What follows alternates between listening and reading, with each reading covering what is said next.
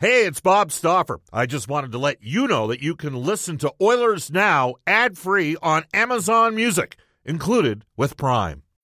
When you need mealtime inspiration, it's worth shopping Kroger, where you'll find over 30,000 mouth-watering choices that excite your inner foodie. And no matter what tasty choice you make, you'll enjoy our everyday low prices, plus extra ways to save, like digital coupons worth over $600 each week. You can also save up to $1 off per gallon at the pump with fuel points. More savings and more inspiring flavors make shopping Kroger worth it every time. Kroger, fresh for everyone. Fuel restrictions apply.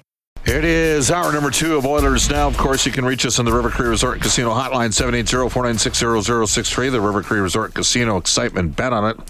And you can text us on the Ashley Fine Floors text line. Get the new floors you always wanted with Ashley Fine Floors, 143rd Street, 111th Avenue, open Monday to Saturday. Frank Seravalli coming up. This text comes to us from Dan in Sangudo. Got 2 texters from Sangudo now. What are the chances on that? Who knew? Dan says, I remember in the 80s games when the Oilers knew that the games were lost, all they had to offer were elbows and grit and an extra shot at guys. Shows you that you're taking pride in your team still. And my mom loved it back in the game. Again, not everybody agrees. Bob, I disagree that the Oilers needed more bite in the LA game. They needed to skate and play with intensity. The Vegas games and the Kings games were measuring sticks for me as to how you can play in the playoffs. They outplayed Vegas and met a hot goalie. They didn't bring the effort to LA. We don't need more fighting. We need more playing hockey with an edge. Well, that's kind of what I'm saying, is they needed to play with more of an edge. We have more than enough players that play with an edge. The problem is that Connor and company aren't playing with an edge yet. That one comes to us from Farmer Ed, who says, can you put a shout out for Nick Taylor's big win yesterday? Okay, great. You got thumbs up, or we got them on? We're good to go? Okay, let's do it. By the way, into the Oilers Now audio, or we're going to do the Oilers Now injury report for James H. Brown Injury Lawyers. When accidents happen, go to jameshbrown.com. Robbie Fabry for Detroit will not be available tomorrow. Patrick Kane is just back from injury. Fabry, a personal matter, and the Oilers are completely healthy at the NHL level. Philip Broberg's going to miss a couple games this week. We'll get an update from the farm on the Wave Bathroom Renovations Farm Report with Colin Schock at 6:35. But Frank Seravalli for the horses and horse racing Alberta.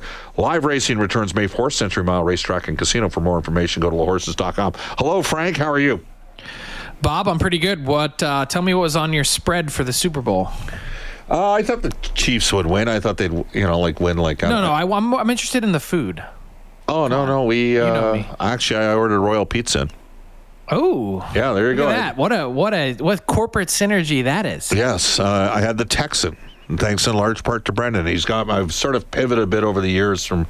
What's on the Texan? It's kind of like you'd expect a Texan. It's like ground beef and onions and, in my case, a lot of salt. So you got a taco on a pizza? That's kind of what it's like, yeah. Do you know how sacrilegious that is to someone who eats regular East Coast pizza? Yeah, but so you got the New York East Coast pizza? Yeah, like real pizza. Like you wouldn't want to make it a taco. Let's just establish right now, Royal Pizza, everything's real at Royal. There's none of that synthetic cheap crap. It's old, but it's big boy.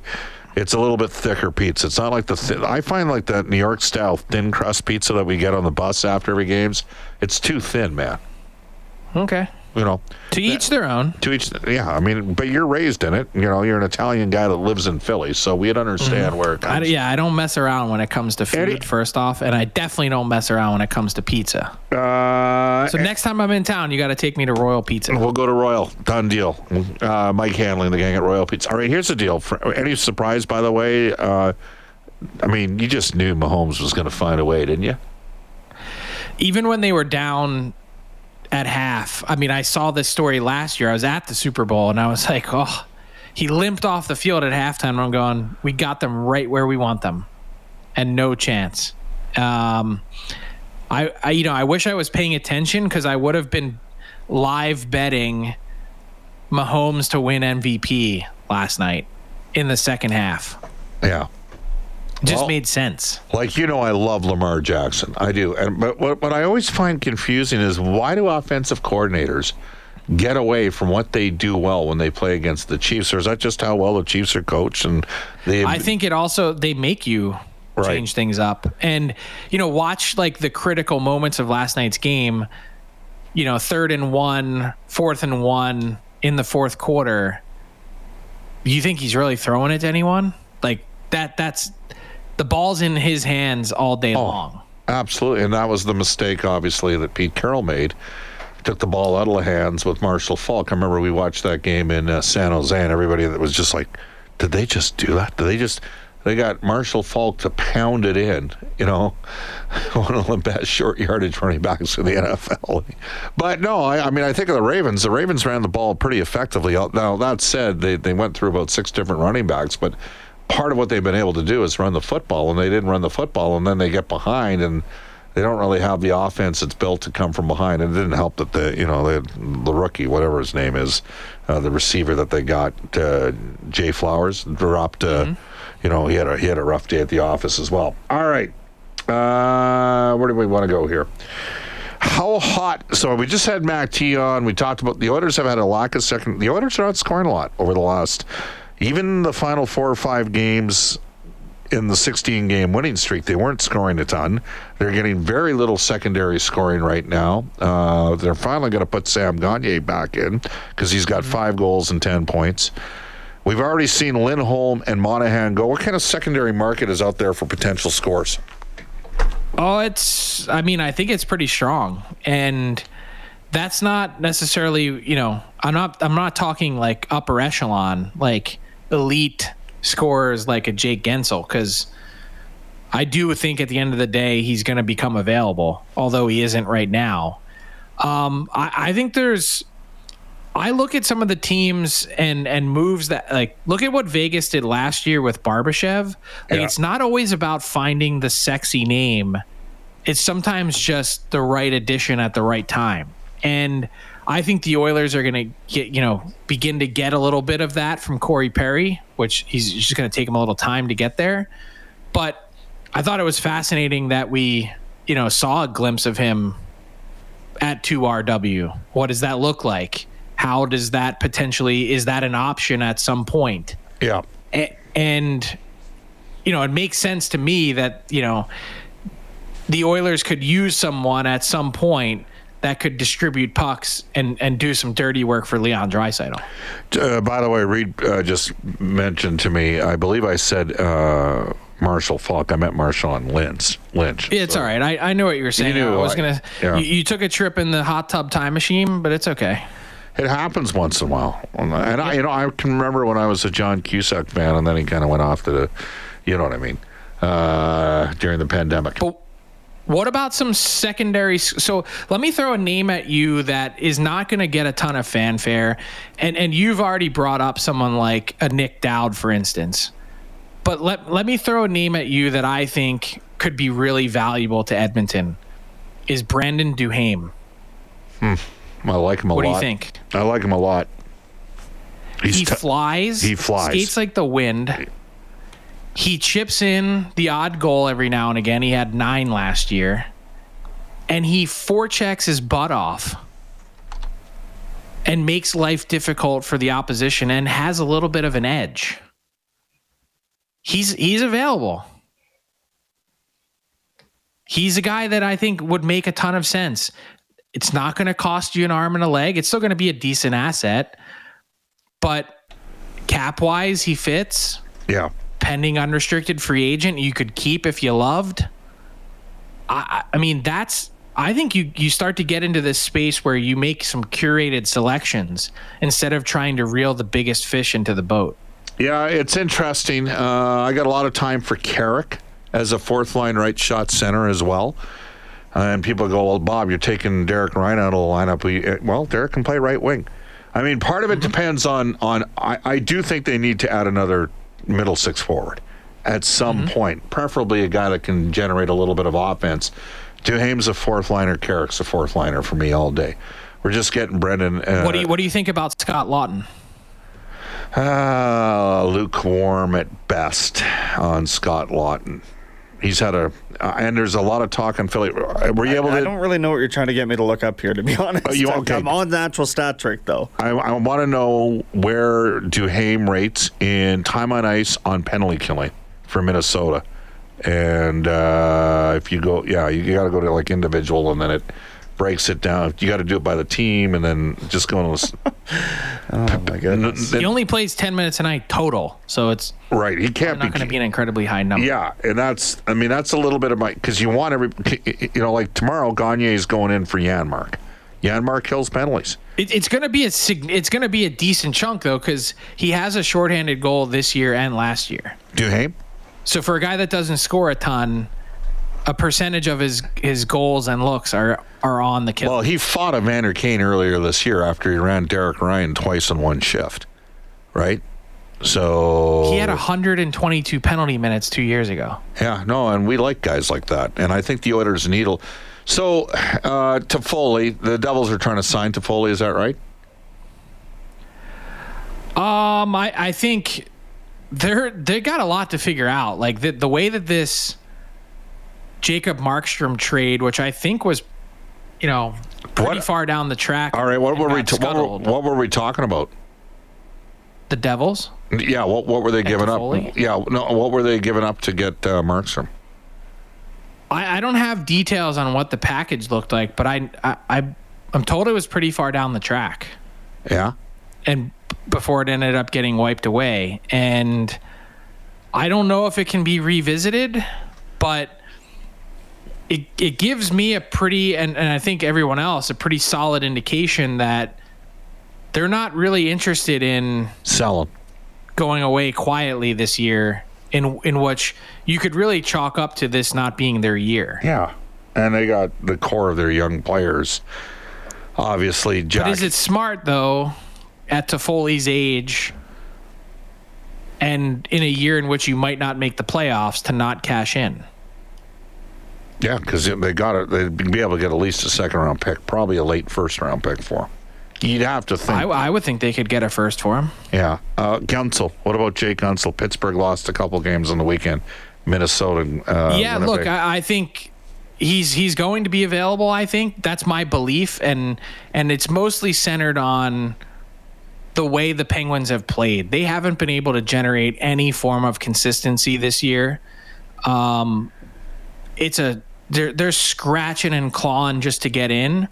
And if they're on the outside, there's 27 days remaining until the deadline. If they're on the outside looking in, I don't envision a world in which they're keeping him to roll the dice. And they get a first. I think they have to. They probably get a first rounder and an A-grade prospect for Jake Gunsel. It's a first plus. Yeah.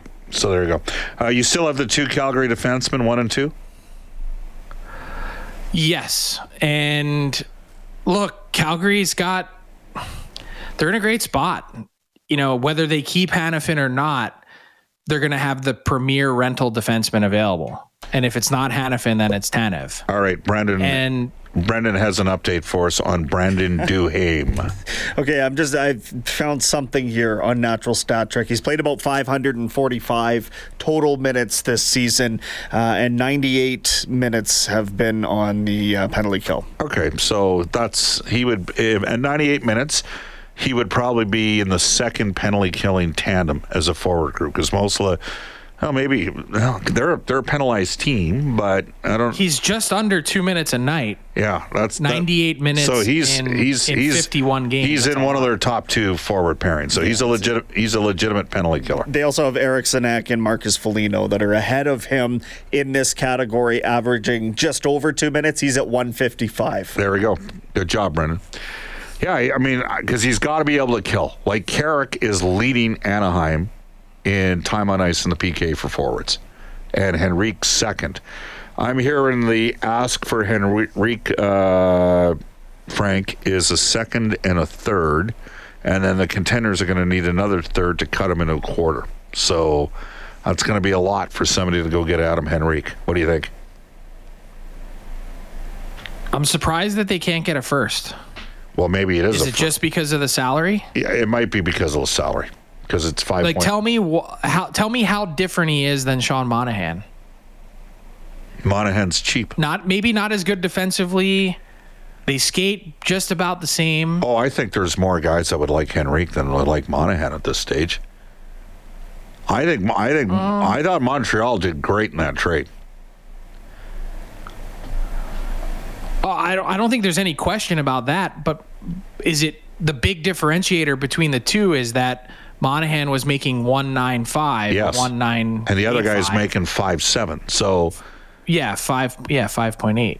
Right. So that's a huge, almost 3 times the price. So is that what's causing them to fall short of? I guess if you're asking Anaheim to eat 2.8 of the 8.5 of the 5.7 left, albeit for whatever a quarter of the season, you're still asking an organization, the Ducks, to eat $700,000 of real dollars. If you're a contending team, what I've heard is Eastern teams really like Henrique. He's played well against. They went on that Eastern road trip at the start of the year, won 6 straight games, and he was their best player on that trip. And so, and he's someone that makes a lot of sense to go back to New Jersey for me. Right. And he's also 54% in the face-off circle, even though he mostly has played left wing as the season's gone on, because they've broken it. They've got Zegras, who I think gets traded in the offseason, and then they've obviously got Carlson and they've got McTavish. They're gonna be exciting. He's just a really smart player. Yeah. Carrick all day for me. 4C, right shot center, kills penalties. He's got a set on him. He'll fight anybody. What about Dowd? Yeah, well, how do you not like Dowd? I mean, he's a third liner in Washington. He's probably on a good team. He's probably a fourth line right shot center. He's got a year left. He's $1.3 million. If they got really creative, they get a first all day. Like if they eat on that, if they retain, they got to get a first all day, don't they, Frank? I think they're getting a first anyway. I don't even know that you need to retain. He makes so little. Have you heard anything about St. Louis? They've got a couple older guys that are in their 30s. They got lots of term. One's a right shot defenseman. He's from St. Albert. And the other one's a left shot center/left wing who's from Saskatoon. So obviously we're talking about Parayko and Shen. Have you heard anything that they might be prepared to eat some money on those deals to facilitate a move, to accelerate a little bit of a turnover on their team? I have not. I do think the Blues are interested in a turnover. I think they're hungry to make some changes. But my understanding is, in talking to people close to the team in St. Louis, that they think Parayko is too valuable and they need him to be the anchor. Mm-hmm. And they said he's just had an unbelievable year this year. That isn't really being talked about. Yeah, he's had a good year. Now, Shen, on the other hand. And Shen, same thing. He's not. They just named him captain earlier this season. Consistent producer, not going anywhere. Okay. And signed through 2030 something. Yeah, he's a while. So we talked a bit about Toffoli. We talked about. But wait a second. That said, the Blues are trying to turn over that defense core, and Nick Leddy, I believe, is the guy that they'd first like to start with. Too many shrubs on that defense for me. Well, okay, that's the Ken Holland line, but more to the point, too many no trade clauses. Yeah, 100%. That's where you get into trouble. You want to make changes to your team, and the term's great. It's nice to have everyone locked up, but if things go sideways and you can't move them, as we saw this past summer with Torrey Krug, that's a really tough spot to be in. You mentioned Dowd from Washington. They also have this guy's second on their team in goal scoring right now.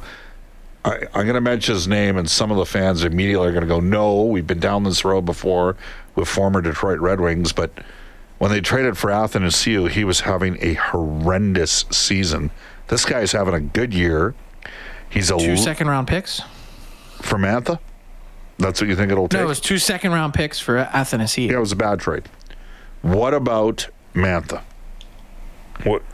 He's not going to be in the Gunsel to Foley class. I think we agree on that. No. I'll tell you the story on Anthony Mantha. The Caps were trying desperately to move him this past summer, and they were not even looking for a return. They just said, just take him off of our hands. We'd like to move on. and they couldn't get a taker. Teams wanted the Caps to retain money. Yeah, well, he's $5.7 million. Yeah, but here's the thing. He's actually had a pretty good year. He's got 16 He's goals. already up to 16 goals, and he's got size, and you can start to see some flashes again of why that was such a lopsided trade to get him a few years ago. A trade that, by the way, both teams are absolutely miserable on. Well, why don't you explain to the listeners who Detroit got the trade? Well, Detroit got Jacob Vrana and Richard Panik, but they also got a first and a second. So they weren't that disappointed on it, but they ended up buying Vrana out. Did they not, or did they put him on waivers? No, Vrana was traded to St. Louis. And they retained... And that first-round pick, by the way, do you know who it ended up being? Let's He's see. in Dallas, and it's Wyatt Johnson. Oh, don't even bring that So up. Don't just even... kind of goes to show you, the Caps not happy with Mantha, eminently available, and the Red Wings definitely not happy giving up so much. Yeah, and Wyatt Johnson, in an interview with 32 Thoughts with Elliot Friedman and Jeff Merrick, basically credited Paul Coffey with helping get him to the NHL. And the Oilers, Paul Coffey wasn't with the team at that time, and Tyler Wright never talked to him. To Paul Coffey, apparently... Well, he's been a hell of a player. I mean, and the Oilers, he's a big reason why that Stars team is so well situated that I think you're going to see Dallas make a move for a depth defenseman. I think Jim Nill has assembled a heck of a team. How about Harley this year? Thomas Harley. It's not just Harley, but like, tell me, when you look at that roster, tell me where the holes are. Oh, they got a good team. They could win. 100%. They could win. Frank, we're up against the clock. Thanks for joining us on Oilers Now. Yeah, hey, I'm looking forward to listening to Mr. Chalk to get the report on Broberg and see where he's at. All right. I have a feeling he could be a big part of the Edmonton Oilers deadline and then moving forward. Okay, there we go. That's Daily Faceoff's Frank Seravalli. He's our Oilers Now headliner today for Wilhauk Beef Jerky. Trent and Trevor Wilhauk. It's the best you've ever tasted. Search for Wilhauk, Wilhauk today. Reminder, guests on the show receive gift cards to Japanese Village, Edmonton's favorite place to celebrate your special occasion. Try a Wagyu steak today. It is 6:27. We did it again. We blew right through a set of breaks. We're going to go into a global news weather traffic update at 6:30 with Zach Ferguson. Come back with Colin Chalk.